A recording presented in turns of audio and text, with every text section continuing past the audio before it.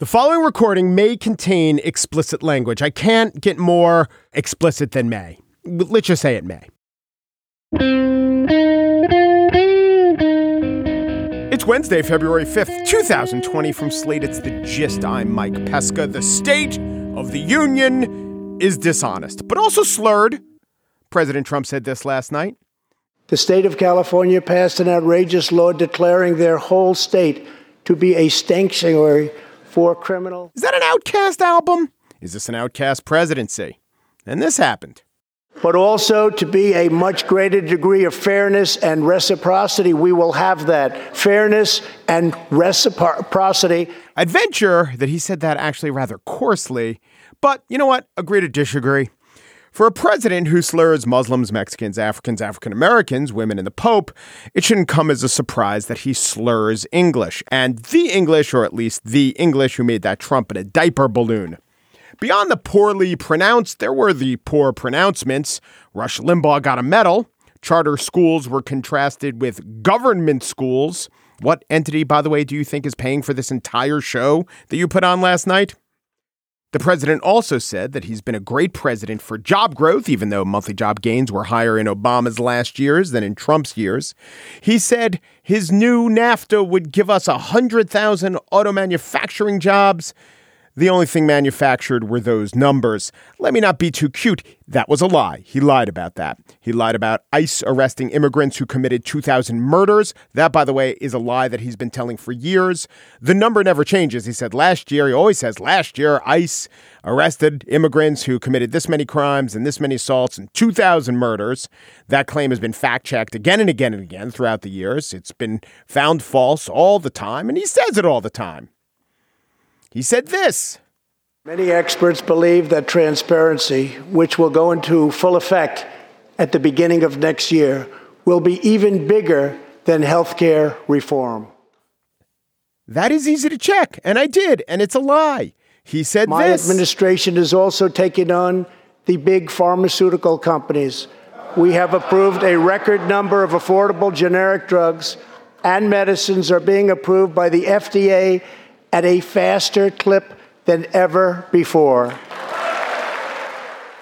Let's think about this one. Let's pause on this one. Many experts, classic Trump tell, because probably no experts are saying it. Many experts are saying this. There are counterexamples where actually price transparency leads to worse results. The Times did a funny story on Danish cement pricing. It was among the funniest Danish cement pricing stories that I could think of. But for an expert to believe that knowing the prices of drugs, which, by the way, is a good thing, will lead to some gigantic effect, you would have to believe that the knowledge of prices invariably leads to lower prices. But think about your own life, your rent, your cable bill, Whole Foods, things that are expensive. Are they expensive because you don't know what the price is?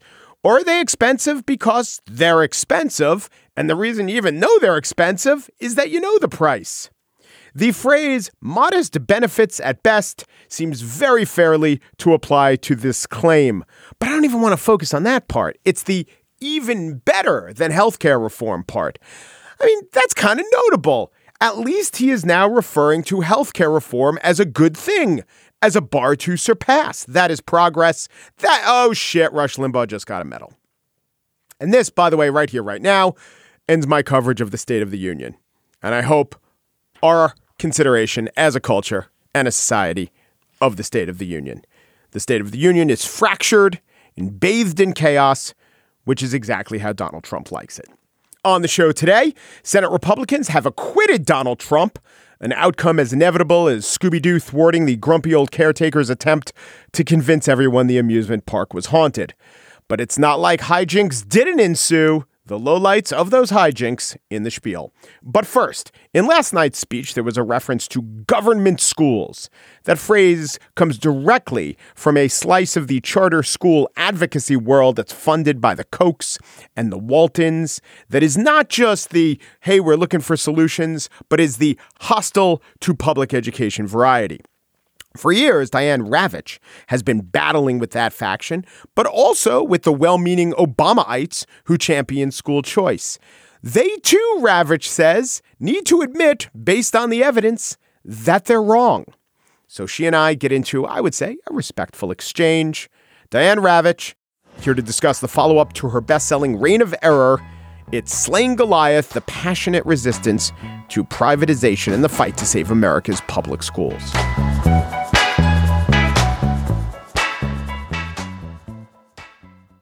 I'm here to tell you about one of the most attractive automobiles you're ever going to lay your eyes on.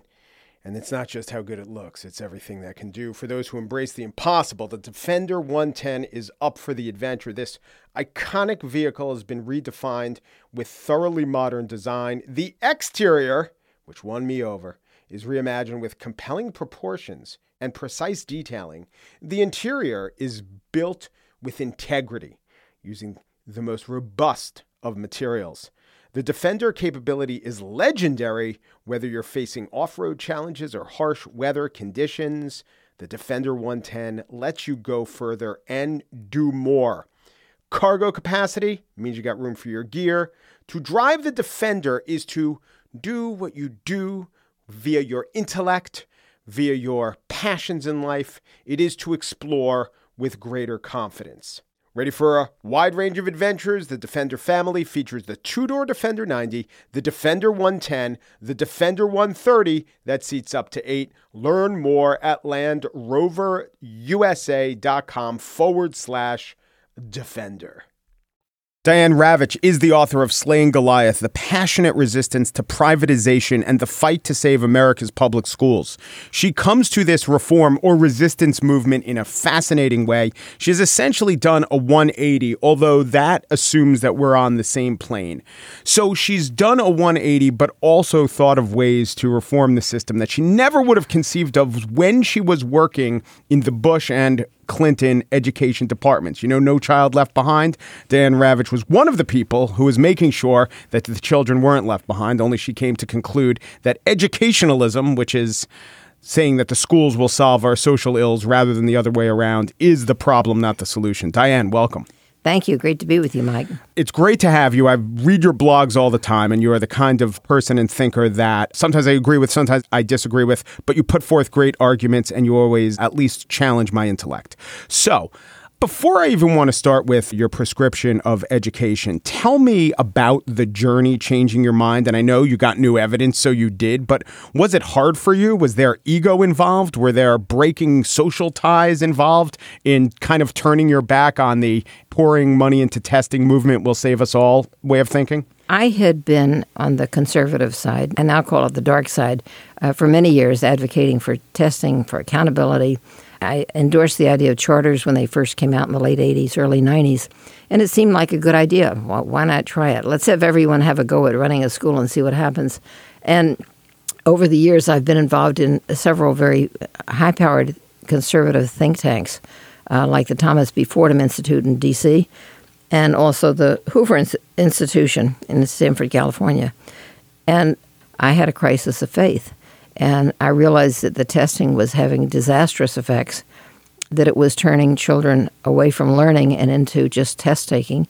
And I knew enough about the testing because I had spent 7 years. I was appointed by President Clinton to the National Testing Board. And I learned a lot about testing, enough so that I don't trust it. I don't trust standardized tests at all. And I can explain that in a minute or two. But also, being on the inside of these conservative think tanks, there was a lot of discussion about why were so many charters failing. Mm-hmm. Nobody said that in public, but they were saying it in the inner circle. Yeah. And I was in the inner circle, and I said, well, wait a minute, charter schools are supposed to save kids, and now we're trying to figure out what to do about all these failing charter schools, that are in academic emergency, and yet they have all this flexibility, and they're not doing a job they said they would.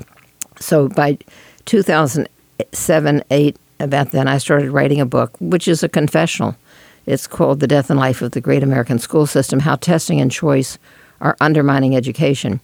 And when I wrote that book, I lost my ties to all of these organizations, and some of them were paying me a lot of money. Yeah. So I gave up the income that went with being on that side, And I also lost some people who had been very close friends who were no longer my friends because they couldn't believe that I had changed sides. So I changed sides. It was like a leap into the dark. I didn't know what would happen on the other side. So let's talk about Obama. It seems that there are some inklings that Obama might be, at least as a person with an open mind, might be rethinking his position. I'm not even specifically asking you to read the tea leaves about what Atlantic article he retweeted or what he's saying, but let's just use him as a stand-in for a person who just wants to find the right solution and is going where they think the evidence is, and maybe now is questioning the wholesale approach of everything with public schools is bad and charter schools are going to be our salvation. All right, fine. That was overdoing it. Let's take the best ideas of charters and marry it to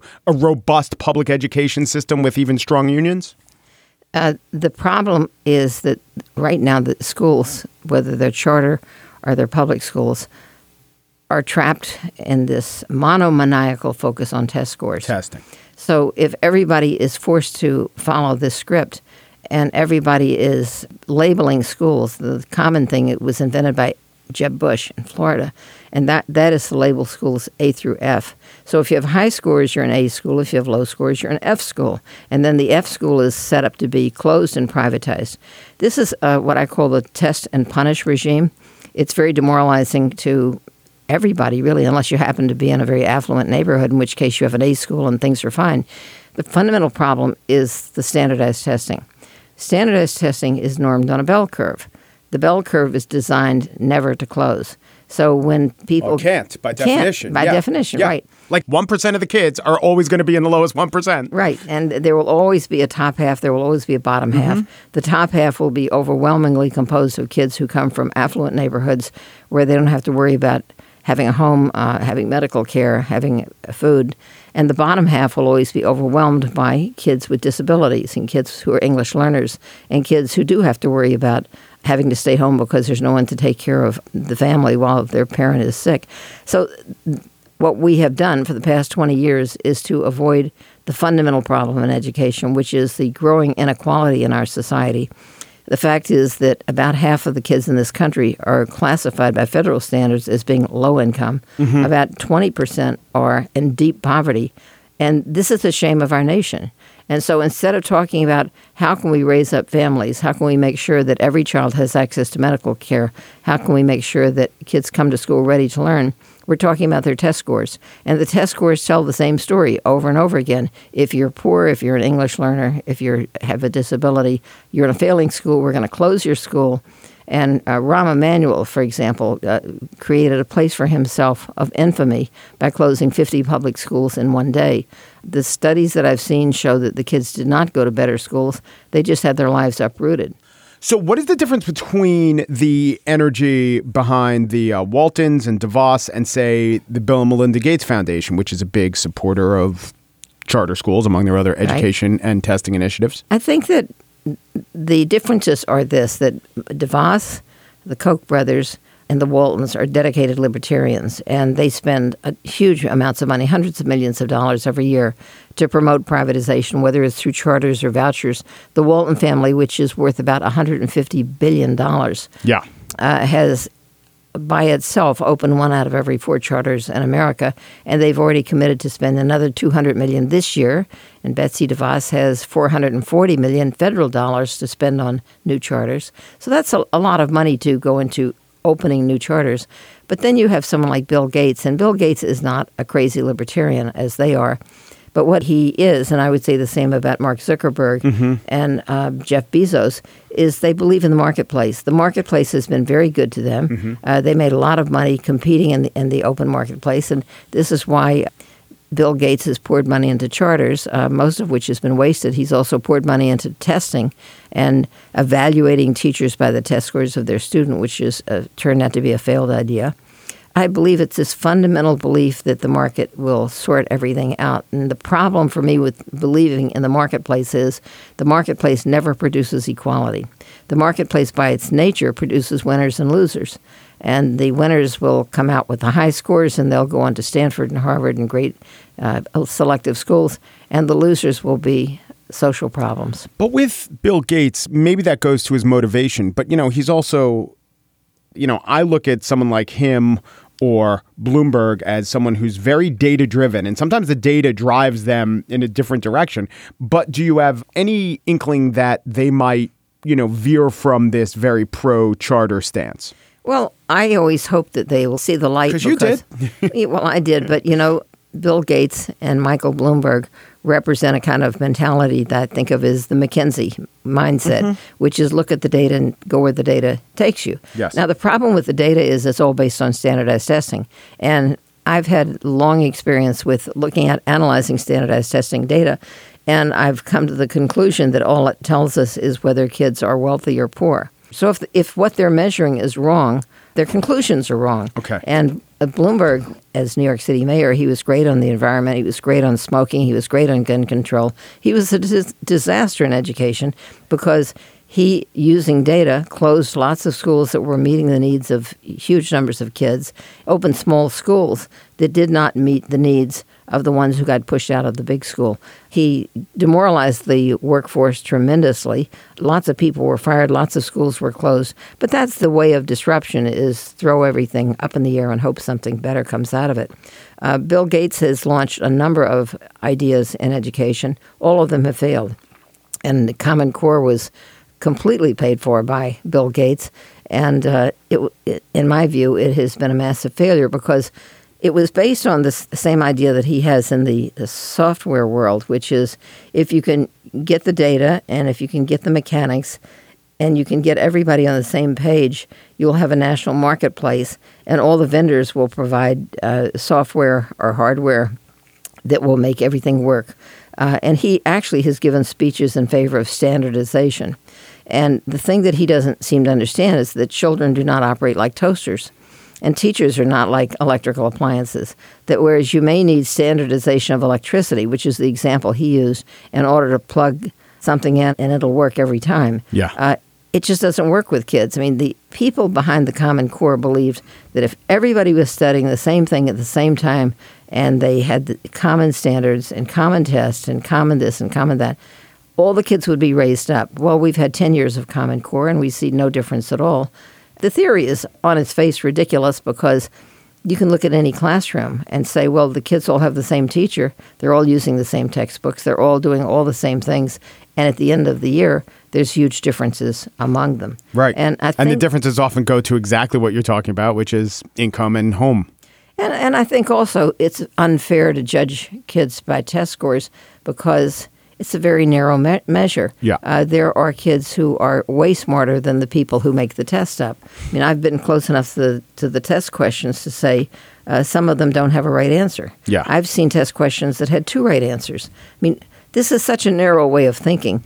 And to tell kids for 12 years the purpose of education is to pick the right answer on a test. That's not life. Life doesn't consist of picking the right answer. And what you really want to encourage them to do is to think of better questions. So you might even say, here's the standardized question. How would you word this differently so that it actually went to something that you care about? And we don't do that. I want to ask you a couple things on what you just said. First of all, Bloomberg himself, you call him a disaster educationally. When he took office, the high school graduation rate in the city was overall 46.5%. When he left, it was 66%. The graduation rate for black students rose from 40 to 61, for Latino students from 37 to 65. That's a gain, isn't it? Yeah, I think it's a gain, but it also depends on how you calculate that gain.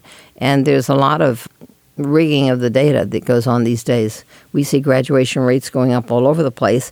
And yet sometimes, and I'm not sure that this is true in New York, but it could be, kids are taking a makeup, which they do on a computer, where they can say, all right, you failed the course, but in 1 week on a computer, you can retake the course. It's called credit recovery. Yeah.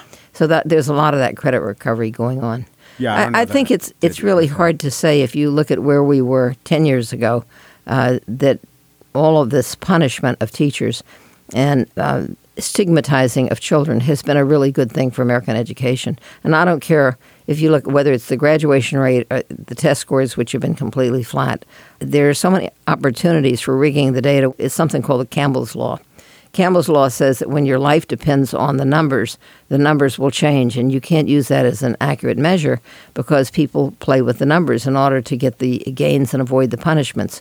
I think that we've lost sight of what education is, and we've lost sight of How do we develop character? How do we develop young people who care about making their society better?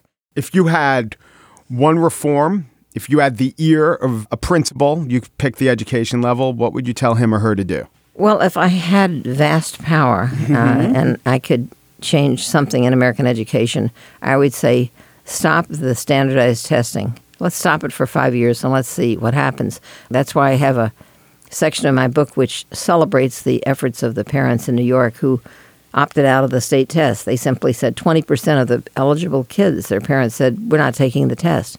And you know, when the numbers get high enough, there's nothing they can do to make you take them. Yeah, the book has a lot of profiles of citizen parent activists, a lot of your story of going from where you were to where you are now, and your prescriptions about where we should go in the future. The book is Slaying Goliath, The Passionate Resistance to Privatization and the Fight to Save America's Public Schools. Diane Ravitch, thank you so much. Thank you, Mike.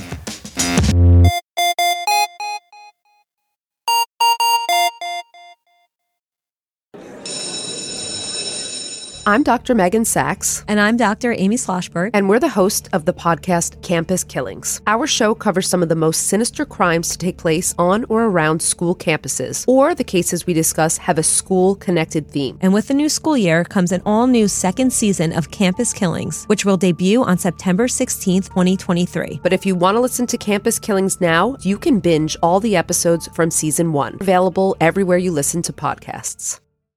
And now the spiel. Well, for weeks, we have been covering the Senate impeachment trial and very likely acquittal of Donald Trump. And today, we can finally, triumphantly, dispense with the qualifiers.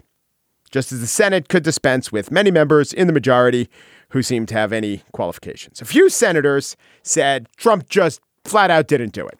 It's hard to argue with things that are imaginary. So let's move on to the cadre of Republicans who base their decision on other factors.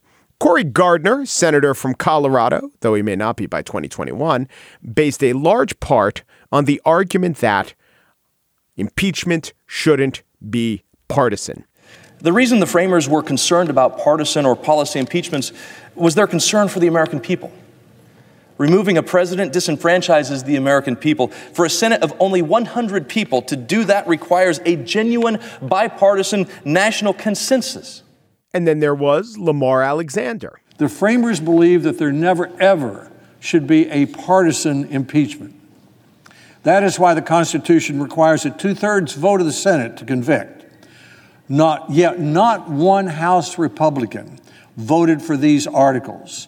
If this shallow, hurried, and wholly partisan impeachment were to succeed, it would rip the country apart. Well, guys, if you all voted for conviction, then it wouldn't be partisan, would it? The argument that we can't do it because by not doing it, we're adhering to a standard of a thing that shouldn't be done, that's all undone by the argument that if you guys, you're all Republicans, if you all voted to impeach and convict, then you'd actually be upholding the principle that impeachments should be bipartisan. Add to this wackadoo argument the fact that right there in front of those guys saying that impeachments shouldn't be totally partisan. That was the Senate. And there was a senator, Mitt Romney, who is, fun fact, an actual Republican who actually did vote for conviction. It wasn't wholly partisan. Mitt Romney's speech wasn't terribly filled with grand claims, sweeping statements, indictments of his fellow members, or a totemic thumbs down that will get replayed on a loop on cable news and in the president's mind. It was just filled with simple logic and the general theme that the reason that Mitt Romney is voting to remove the president is that Mitt Romney has morals, ears, and a brain. What he did was not perfect. No, it was a flagrant assault on our electoral rights, our national security, and our fundamental values. Corrupting an election to keep oneself in office is perhaps the most abusive and destructive violation of one's oath of office that I can imagine. Romney went on to say, and I actually believe him, that he wanted to hear from John Bolton, not as an FU to the president. Mitt Romney does not swear. He wanted to hear from John Bolton if anything, for the chance that John Bolton would say something to get Mitt Romney off the hook of having to vote to impeach and remove the president, a president of his own party. He didn't want to hear from Bolton to damn the president, but to possibly deliver him an out, an escape route, an off-ramp. Mitt Romney gave the impression not of a man glorying in his status as an apostate, but agonizing over it. Does anyone seriously believe that I would consent to these consequences other than from an inescapable conviction that my oath before God demanded it of me? Donald Trump Jr. did, tweeting of Romney, quote, he was too weak to beat the Democrats then, so he's joining them now, and added, he's now officially a member of the resistance and should be expelled from the GOP. Other Republican senators also did not answer to the better angels of their nature, but quoted from the battered editions of Funk and Wagnalls. If you take just a minute or two to look at the definitions of abuse and mal, they draw distinct similarities. Mal, a prefix of Latin origin, means bad, evil, wrong. Abuse, also of Latin origin, means to wrongly use or to use for a bad effect. There's a kinship between mal and abuse. Mal and abuse, basically the same word. As a rhetorician, Shelby is maladroit. He is engaged in linguistic malpractice, and therefore he must be considered a child abuser because mal and abuse are the same thing. As the argument there, let us say, malingered, we were informed of the real misdeed that went on during this whole sorry spectacle. Now, you may have thought that the outrage was in the warping of government policy to fit political needs. Perhaps you suspected that it was about government overreach and presidential defiance of norm, fact, law, and oversight. No, you're wrong. It was all about the pens. They gave out souvenir pens when it was over. They had pens. Democrats will regret it when Republicans are handing out the pens of the signing ceremony. That was Trump defense lawyer Ken Starr, before him Lindsey Graham. But those guys were just relying on words. Earlier in the proceedings, days earlier, Jay Sekulow addressed the Senate and he played video. Here is the audio of that moment. And I want you to think about this. The history, the importance, the solemnity of what we're engaged in here in this great body.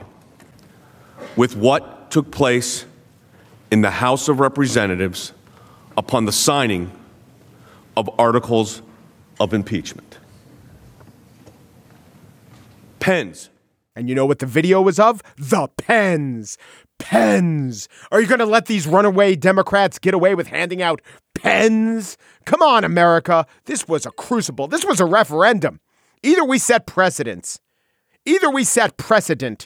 and countenance the handing out of pens during an impeachment, or we sit idly by as these pen givers strip us of our vote, our will, our way of life. The Senate impeachment trial and acquittal of Donald Trump results in what? I don't have a good answer. I mean, it definitely results in the first senator in Romney ever to vote to impeach and remove a member of his own party. All right. Maybe it results in new battle lines, the underlining of the old ones with a pen. Maybe in failing to remove the president, we're issuing a blank check to future actions. Maybe it's quite the opposite, that impeachment itself, that alone is something of a guardrail. I don't know. Perhaps, as proponents of impeachment claim, it was their duty to impeach, or else, as the reluctant impeachers dragged along, as they feared, all this was an opportunity for a dangerous president to claim a win. Today, Trump was acquitted. Tomorrow, it's possible, I think I'd go as far as say likely, that Trump will record his highest ever approval rating in the Gallup poll. Are the two related? In a way, they are. Trump so dominates the ether that it is hard for the truly notable to stick to him any more than the ephemeral. Every deed is disposable, whether it's misidentifying Kansas in a tweet or defying the Constitution. It all becomes just another footnote in history, one that Republicans hope is forgotten or buried, or at least never, ever recorded in pen.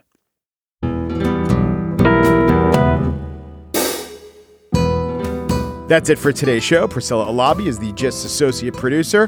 When she gets a stain, she'll blot, she'll resolve, she'll use seltzer, but never a Tide pen. No pens.